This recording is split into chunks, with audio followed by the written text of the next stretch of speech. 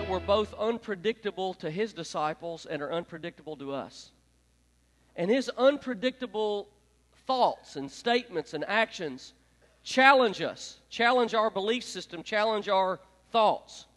For most people, this statement of Jesus is the most disturbing and the most moving and the most haunting and the most maybe hard to understand of Jesus' words from the cross. These words, my God, why have you forsaken me?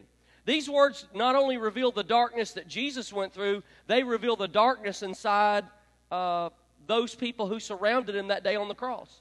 So how should we understand this statement?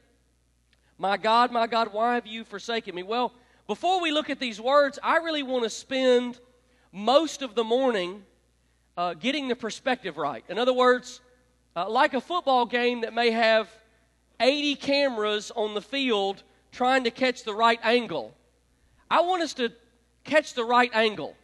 How are you and I supposed to look at, from what perspective, through whose eyes are we supposed to look at these words of Jesus, and how are we supposed to understand? Perspective changes everything. So how are we supposed to look at them this morning? So I want to focus there. What perspective should we look from? Well, there's the soldiers who mistreated him and cursed him. There's the people who were passing by who despised him. They're the priests and the scribes who insulted him. And then those crucified beside him, at least one of them made fun of him. So it wasn't enough that they had crucified Jesus. They didn't just want to crucify him. They wanted to destroy him. They wanted to crush him. And here's the most important part of this. They wanted to dehumanize him.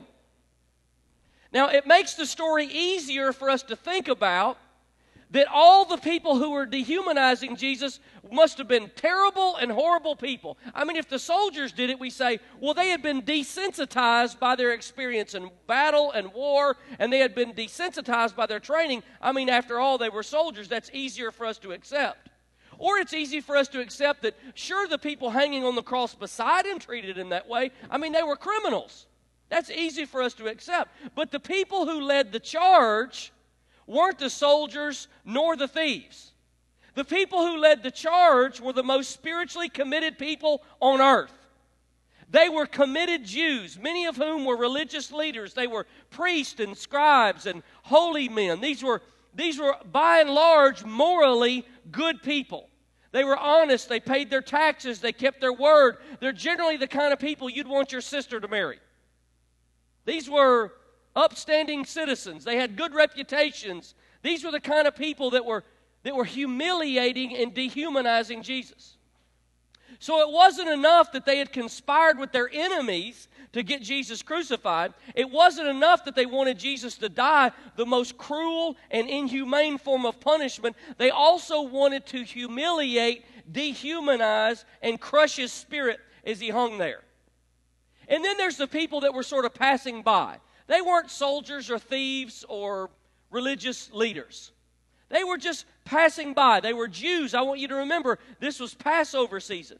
So they were Jews who had come to Jerusalem to celebrate Passover. The night before the crucifixion, they had eaten a roasted lamb and they had offered a sacrifice to God as their religious habit would require. They told the story of how God saved his people from slavery in Egypt. They talked about the day that the Messiah would come. And after the Passover meal, they sung Psalm 106 together. Give thanks to the Lord, for he is good and his love endures forever. How could anyone sing a song of praise and with the same mouth spew hurtful, hateful words at the man whose so-called crimes were healing the sick on the Sabbath? These were the people who were passing by. Now, it's easy for you and I to sit sort of from our recliner in the 21st century and to dismiss these people as primitive, first-century Jews who were blinded by their own ignorance. They weren't really Christians like us. We would never do such evil things. Really? In the trial and the crucifixion of Jesus, it wasn't Jesus who was on trial, it was us. Humanity was on trial. The cross of Jesus really put humanity on trial. In this scene, with the passerbys hurling insults at Jesus points to something that's dreadfully wrong with all of us. Now, we're tempted to kind of see this, my God, why have you forsaken me? We're tempted to see these soldiers' violence and the hypocrisy of the religious leaders and the people passing by, the crowd insulting and harassing Jesus.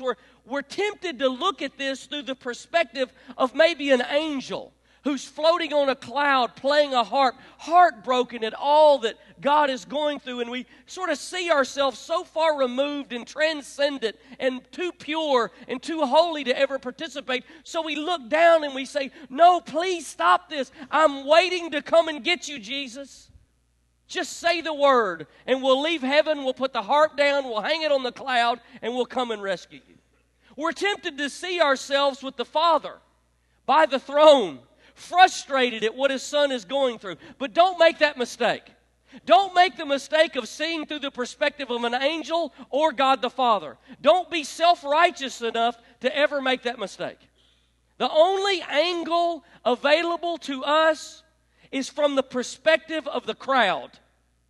We are to see these words not as far removed, sophisticated 21st century Christians, but as severely broken people with dark blemishes, fully capable of the same kind of evil. And that darkness begins at a young age. I was always the youngest kid in the neighborhood that I grew up in. The neighborhood that I grew up in, people didn't move very often. So families had lived in the same house for decades, most of the time. My mom still lives in a house that we moved in when I was a year old. 42 years, my family's lived there. And that was true all across our neighborhood. And so families became very familiar with each other. We were like, relatives almost, big brothers and little sisters. And so we had 35 or 40 kids in our neighborhood. And I happened to be on the bottom of the food chain. I was one of the youngest kids. Actually, when I was in kindergarten, there was one other kid born through an unexpected pregnancy, and he started the front of another generation. I was on the caboose of the previous one. And so when we would, play in our neighborhood and all of that, I grew up kind of running with the crowd. The problem was everybody was faster than I was. I remember being chased into my backyard one time by some bully teenagers. Everybody was older than I was, and everybody was bigger than I was. And I managed to hold them off with a really secure fence and a German Shepherd who was very protective of our family. And I remember watching fights, but since everybody was bigger than I was and older than I was, I did everything I could do to stay out of them. And because I was younger and smaller in school, I was an athlete, but I was never the best athlete. I wasn't the class clown. I wasn't the straight-A student. And at times, to be honest with you, it just felt powerless, sort of floating along in the open sea of adolescence. And then one day my chance came. There was a young man named Kelly Ledford. Kelly Ledford was slightly awkward. He was a year younger than me in school. He was a little bit smaller than I was. And an argument broke out. And I don't remember, I have no idea what the argument was about. And it got a little bit physical, and I can remember just balling my fist up and jamming it as deep into his stomach as I could and just knocking the air out of him. Finally, I had my chance. I had never thrown the first punch in my life. Never have since. I guess I'd never been so confident of the outcome before. And Kelly grasped for air. I still remember him sucking air in, and he backed up. And as he was backing up, I remember just staring at him in anger and challenging him. Come on. I mean, let's go. Let's do this. I can remember just challenging him. And I walked away that day in the full moment of adrenaline, feeling powerful and satisfied. But when the adrenaline wore off, something began to set into my gut that felt completely wrong. A few months later, something happened that none of us could have ever predicted. Kelly Ledford was on a Sunday afternoon walking out in the woods behind his house, and a 70-foot pin oak tree fell and drove his head in the ground straight between his feet and killed him instantly. Our entire school went to the funeral. I mean, the whole school. And I remember sitting in the service, staring at that cold casket, and it all hit me at one time. I never had a chance to apologize. I never had a chance to tell him that I was sorry, or I regretted it, or I was wrong, or I shouldn't have done it. I never had a chance. And I remember sitting in the pew in the back of that church, crying my eyes out, weeping tears of shame, just embarrassed of what I had done. In recent years, there have been several cases publicized of cyberbullying that have resulted in suicide. And you don't have to look far to hear reports of harassment and assault and violence and war and terrorism every day in the news. And we see the dark side if we want to see it. And deep down inside, we know it exists. When I look at our country and see the way that our country's become extremely divided, it makes me wonder, what would it take for one group on any side to move into violence and to begin to justify it? What would it take? How far away are we from our country moving into violence and then justifying it against somebody else?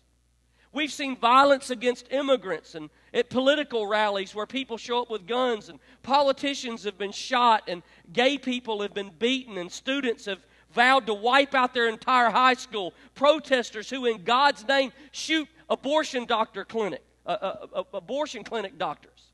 There's plenty of darkness to go around. Selfishness and pride and fear and ignorance lead us into hate and rage. And we see others as worthy of being despised or worthy of cruelty. And so we dehumanize. This is how our darkness works, to demonize those we disagree with or those who see the world differently than we do. And the truth is, we all forsook Him. When He was hanging on the cross, don't see as the teacher's pet sitting beside the Father on the throne. Don't see yourself floating on a cloud looking at the scene. See yourself smack in the middle of the crowd as one who forsook Him. We're to see this scene as one of the crowd, and once we see ourselves there, we're ready to move to hear these haunting words of Jesus. My God, why have you forsaken me? From this vantage point, from this perspective, let's look and see what these words might mean to us. So if you have something to write with, let me give you a few thoughts about Jesus' words and what they tell us about Him. Here's the first thought. Jesus knows what it's like to feel abandoned by God. Jesus knows what it's like to feel abandoned by God. Isn't that an astounding thought? Jesus, God as the Son of God, the second member of the Godhead, the second member of the Trinity, knows what it's like to feel abandoned. Now, I don't claim to completely understand that. Maybe you figured it out. I haven't figured that one out. How can that be? Was Jesus really abandoned? I don't completely know the answer to that.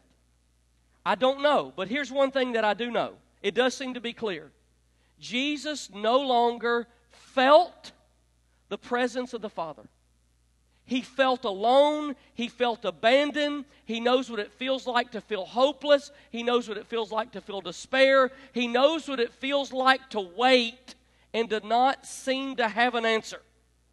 And at some point or another, we've all felt that way. We all ask, God, where are you? Why aren't you doing something? When a loved one dies, when we're in a battle we never wanted to face, when we feel humiliated, we say, do you even see what's going on? Do you even see this? Do you even, in moments of severest injustice or our perception of it, we say, God, do you even notice? Are you even aware? Do you feel this? Do you see this? And the good news is we can pray to the one who knows how we feel. I'm thankful that our King fully and completely understands what it feels like to be abandoned by God. Most of the time, it's not what I know that gets me in trouble, it's how I feel. Are you about like that? I have trouble reconciling what I feel with what I know. And I'm thankful that Jesus, the second member of the Trinity, knows how I feel, because that's where I get caught up. So I'm thankful that our King understands what it feels like to be abandoned by God. Now, Jesus is no aloof leader who has no way to relate to us. He's not the one that just barks the orders out from some throne, some smorgasbord of luxury, and he says, you do this and you go over there and, bear the pain. You can search world history. Most of the ineffective leaders of the world, there comes such a disparity between them and the average person, between their experience and the average person's experience, that they have no understanding what a common person goes through and therefore makes terrible decisions. That's not Jesus. That's never was him. Unlike most human leaders, the leader that we follow suffered the most. He suffered more than any of us. So Jesus knows what it's like to feel abandoned by God. Here's the second thought. Jesus teaches us by example what love is. Jesus teaches us by example what love is. Jesus' words reveal to us that his death was not painless. Jesus wasn't jacked up on some supernatural painkillers. He didn't have anesthesia. He didn't have some nerve block.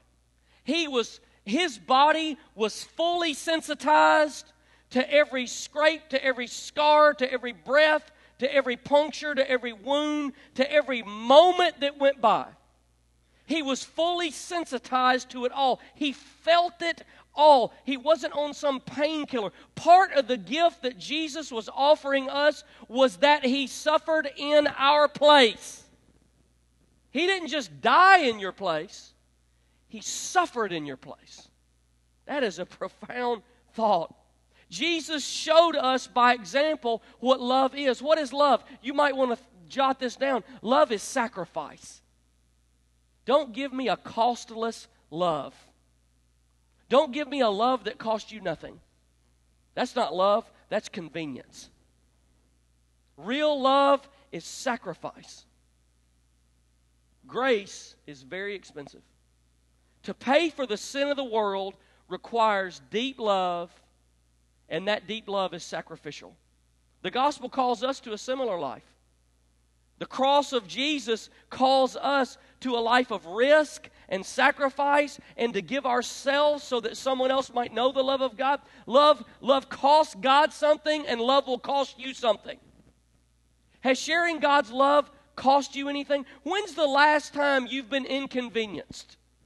When's the last time you were made to feel uncomfortable? When's the last time you took a risk? When's the last time you sacrificed something in order to be part of God's redemptive work in the world?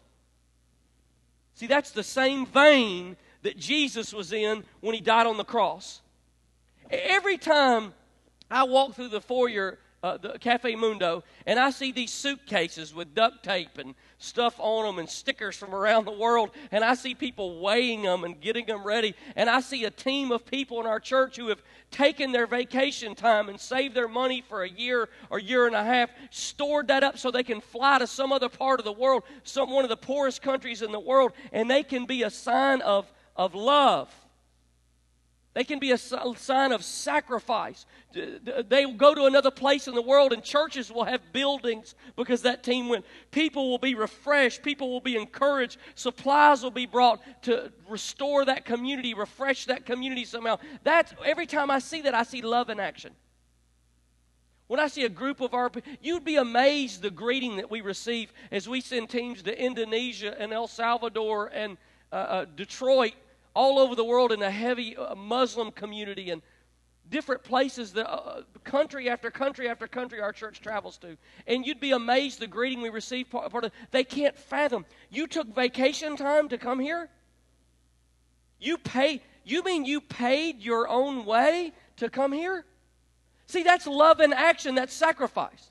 Maybe you've passed this building on a Friday night before, and you've seen people gathered outside hurting people on the front patio. sometimes out taking their last smoke before they come inside and join our Celebrate Recovery meeting. And what's waiting for them on the inside is Frank Roman and his team, who's going to put their arms around them and love them and minister to the hurting. That's love. It's sacrificial. It costs something. It's a Friday night commitment. It's every week. It's week in and week out. It's when there's highs. It's when there's lows. It's when there's a few people. It's when there's a lot of people. It's when it's going well. It's when it's going bad. It's when you're dealing with addicted people and challenged people and hurting people and wounded people, and they are all over the map. Maybe you've passed here on a Tuesday night and you've seen Cafe Mundo full, and you've seen Connie Carter and her team who minister to people who are grieving, who've lost someone. And they provide a warm and an authentic environment where people can grieve, feel their loss and heal over their loss and move on. That's sacrificial. To deal constantly, week in and week out, with people who are hurting and grieving is sacrificial. That's love. If you were to walk the hallways this morning, you would pass classroom after classroom after classroom after classroom of babies and toddlers, of infants, of middle schoolers, of fifth graders, of fourth graders, and there are dozens and dozens of incredible servants who are ministering to children tirelessly. And they have to sacrifice. Some of them sacrifice coming to the worship service. Some of them sacrifice having adult conversations and fellowship in life group because they've chosen instead to serve. And children don't speak words of encouragement. Children don't say, "I'm so happy that you took time away from your adult life to come and serve me." They don't have standing applause when you walk in and say, "Oh, yay, everybody stand and give teacher an applause." Children don't do that. But you know what? That's love. It's sacrificial. It costs something. Some of you have taken a risk. You're getting ready for Easter. You've been praying, you've been talking, you've been sharing, you've been inviting, you've welcomed someone over a cup of coffee or a meal, somebody who's far away from God. It's a sacrifice to minister to someone, to reach out to someone who has a completely different belief system than you do, or none at all. It's a sacrifice. That's what love looks like. Jesus teaches us that redemptive love, real love, is sacrificial. By example, He's hanging on the cross. Real love is sacrificial. And Jesus gave us the prime example. Here's the last thought. In His worst hour, no doubt about it, this is the darkest moment on the cross. Jesus prays. Now I want you to think about this with me. Typically, when tough times come, our human default setting is to run away from God. Or to at least, whether we intend to run away from God or not, sometimes we do, sometimes we don't. Sometimes we just withdraw. And we can't withdraw with prejudice. So we just withdraw from everything, and that includes God.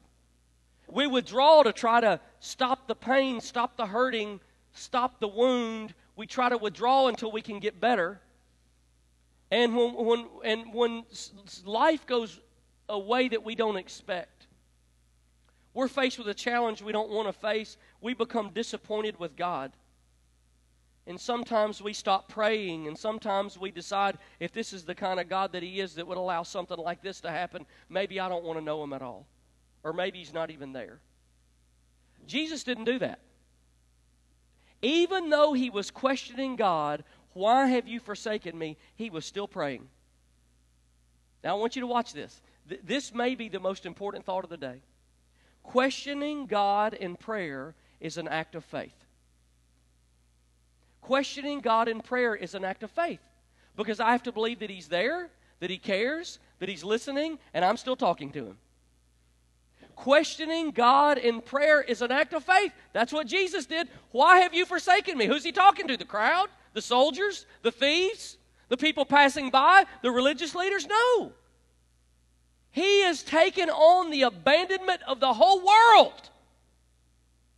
And he's driving that abandonment straight into the face of God, and he's saying, now why did you leave me? Why do I feel this way? Why do I feel abandoned and alone? These words, my God, why have you forsaken me? You know, they actually came from Psalm 22. Hopefully you found that by now. This is significant because it was actually, most of the Psalms, if not all of them, were songs. And every Jew with an earshot of the cross would have known this song. They would have known Psalm 22. It would be like this morning if someone were singing Amazing Grace, how sweet the sound. A group of people who'd been believers for a long time would immediately think to themselves, that saved a soul like me. Right? Because we know the song. Jesus spoke the first line, but he knew the rest of the song. Now imagine if you were with an elderly family member and she's dying, and you hear her whisper the first line of a song, and then she passes away. Knowing that she didn't get a chance to say the rest of it, you would go and look that song up to see what the rest of the words were, because you would know that's what she was thinking. She was thinking the whole song. She just sang the one line. If I were her pastor, when we got to the funeral, we'd all stand and sing that song together. Because that was what was on her mind when she left the earth. Which means that she was thinking about that song when she died. Jesus' words, my God, why have you forsaken me? They tell us Jesus was thinking about this song in Psalm 22 when he died. The song's written by David, and it talks about a time when he was suffering at the hands of his enemies. And you'll find thoughts like this in this song. All who see me mock me. A company of evildoers encircles me. They've cast lots for my clothes. They've pierced my hands and feet. But it doesn't end there. Just like most of us know, Amazing Grace, we know how it starts, but we know how it ends. When we've been there 10,000 years, shining like the sun, right? It ends praising God. Well, Psalm 22 is a song kind of like that. Psalm 22:24 says this, for he has not despised or scorned the suffering of the afflicted one. He has not hidden his face from him, but has listened to his cry for help. Is it possible that Jesus chose to pray the opening words of Psalm 22 to not only reveal his despair, but also to reveal his trust that God had heard him? In the end, it wasn't God who abandoned his son. It was us. We're the abandoners. We build crosses, and we build them to punish, and we build them to destroy, and we build them to tear down what we don't understand or what we don't agree with or what makes us question our own motives. Is just easier to destroy than it is to change. We build crosses, Jesus builds tables. Our vision this year is the vision of the table. Tables of reconciliation and tables of restoration and tables of healing and tables of friendship. We build crosses, Jesus builds tables. And on top of all of it, we still struggle with our own feelings of abandonment. I'm going to ask our worship team to come. We all, at some point in our life, struggle with the feeling, where is God? Does God see this? Does God know this? Does God feel this? Does God understand how I feel? And wondering how long before God will answer, does something, intervenes, is he listening? And here's the deal, here's the thought, here's the takeaway, here's what you can leave with resting assured this morning. When we feel abandoned by God, see, feelings aren't a choice. Feelings happen, right? Sometimes they happen to you. I can't control how I feel all the time. And I don't think that you can either. But when we feel abandoned, we must choose to trust that God really has not abandoned us. And that's a choice. And by the way, it's one of the hardest ones. Because it swims upstream sometimes against the current of everything you feel. In your darkest moment, in your lowest moment, in your most insecure moment, in your most wounded moment, when nothing seems to be going right, when all your best efforts seem to have turned against you. That is a critical moment. And it's the moment that we have to choose to build a table and not a cross. Not to destroy, not to abandon, not to break, not to tear down, not to frustrate, not to crush, not to dehumanize. But to say, God, despite what I feel, I trust, I choose to trust today that you've not left me. That you've not left me. That you've not abandoned me. It's hard to do when our emotions tell us something different. Although our place is in the crowd, we've all abandoned Him, but He's never abandoned us. Isn't that something that God in Jesus Christ, who felt the most abandoned, when He had every opportunity to call thousands of angels from heaven to come and rescue Him off the cross, He stayed on that cross because He didn't want to abandon you. I'll tell you, the hardest time to do the right thing is when people are doing the wrong thing to you.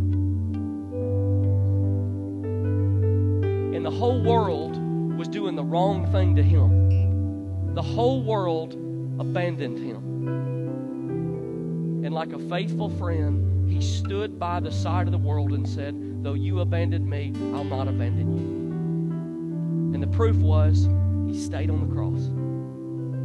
And then do you remember when He was resurrected, He told them, go into all the world and preach the gospel, teaching them to obey everything I commanded, baptizing them in the name of the Father and Son and the Holy Spirit. Do you remember the last part of that verse? And I will be with you always, even until the end of the world. I just came to say to you this morning, there are as many different emotions floating in this room this morning as there are people. And some of you are sitting here today and you're in a season, you're in a time, you're in a circumstance where you have felt the feelings. What's going to happen? When's this going to work out? When's something going to change? And I just want to be a messenger of light this morning to say to you, despite what you and I have all felt at times, God's not left you. It's not in His character.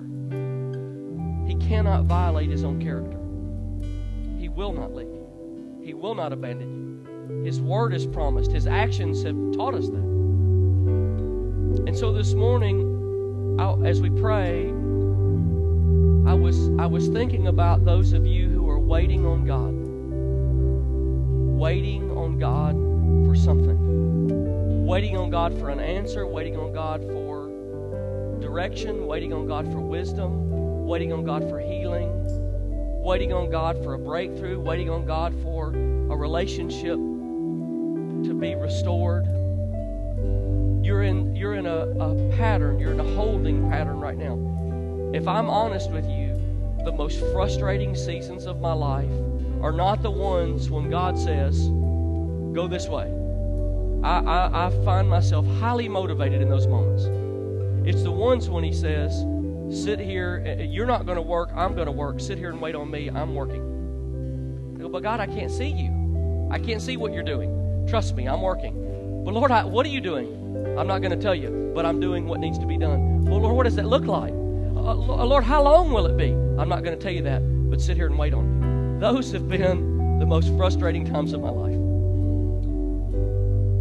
I find it not coincidental that they were the most frustrating times of Jesus' life.